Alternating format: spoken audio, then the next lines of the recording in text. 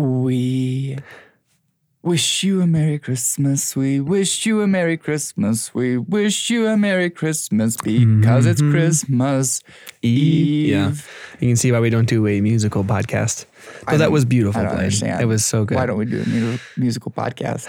You guys, it is Christmas Eve, and we were debating trying to churn out or rearrange some of our podcast schedule in order to have one for today. And then as we were talking, we realized we don't want to air a podcast episode on Christmas Eve. So we're not going to air a full one, I guess. This is still sort of counts.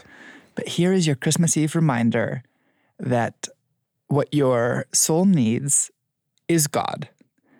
And Christmas Eve may be wonderful. It may be terrible. We don't know. The holidays are rife with contradiction. And so maybe this is a very difficult evening for you.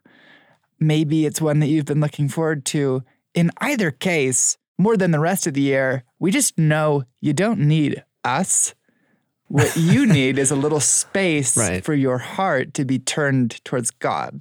So whether you're drinking in the garage or happy to be with family, the best answer is to probably get off of your phone. So bless you and have a Merry Christmas. Merry Christmas.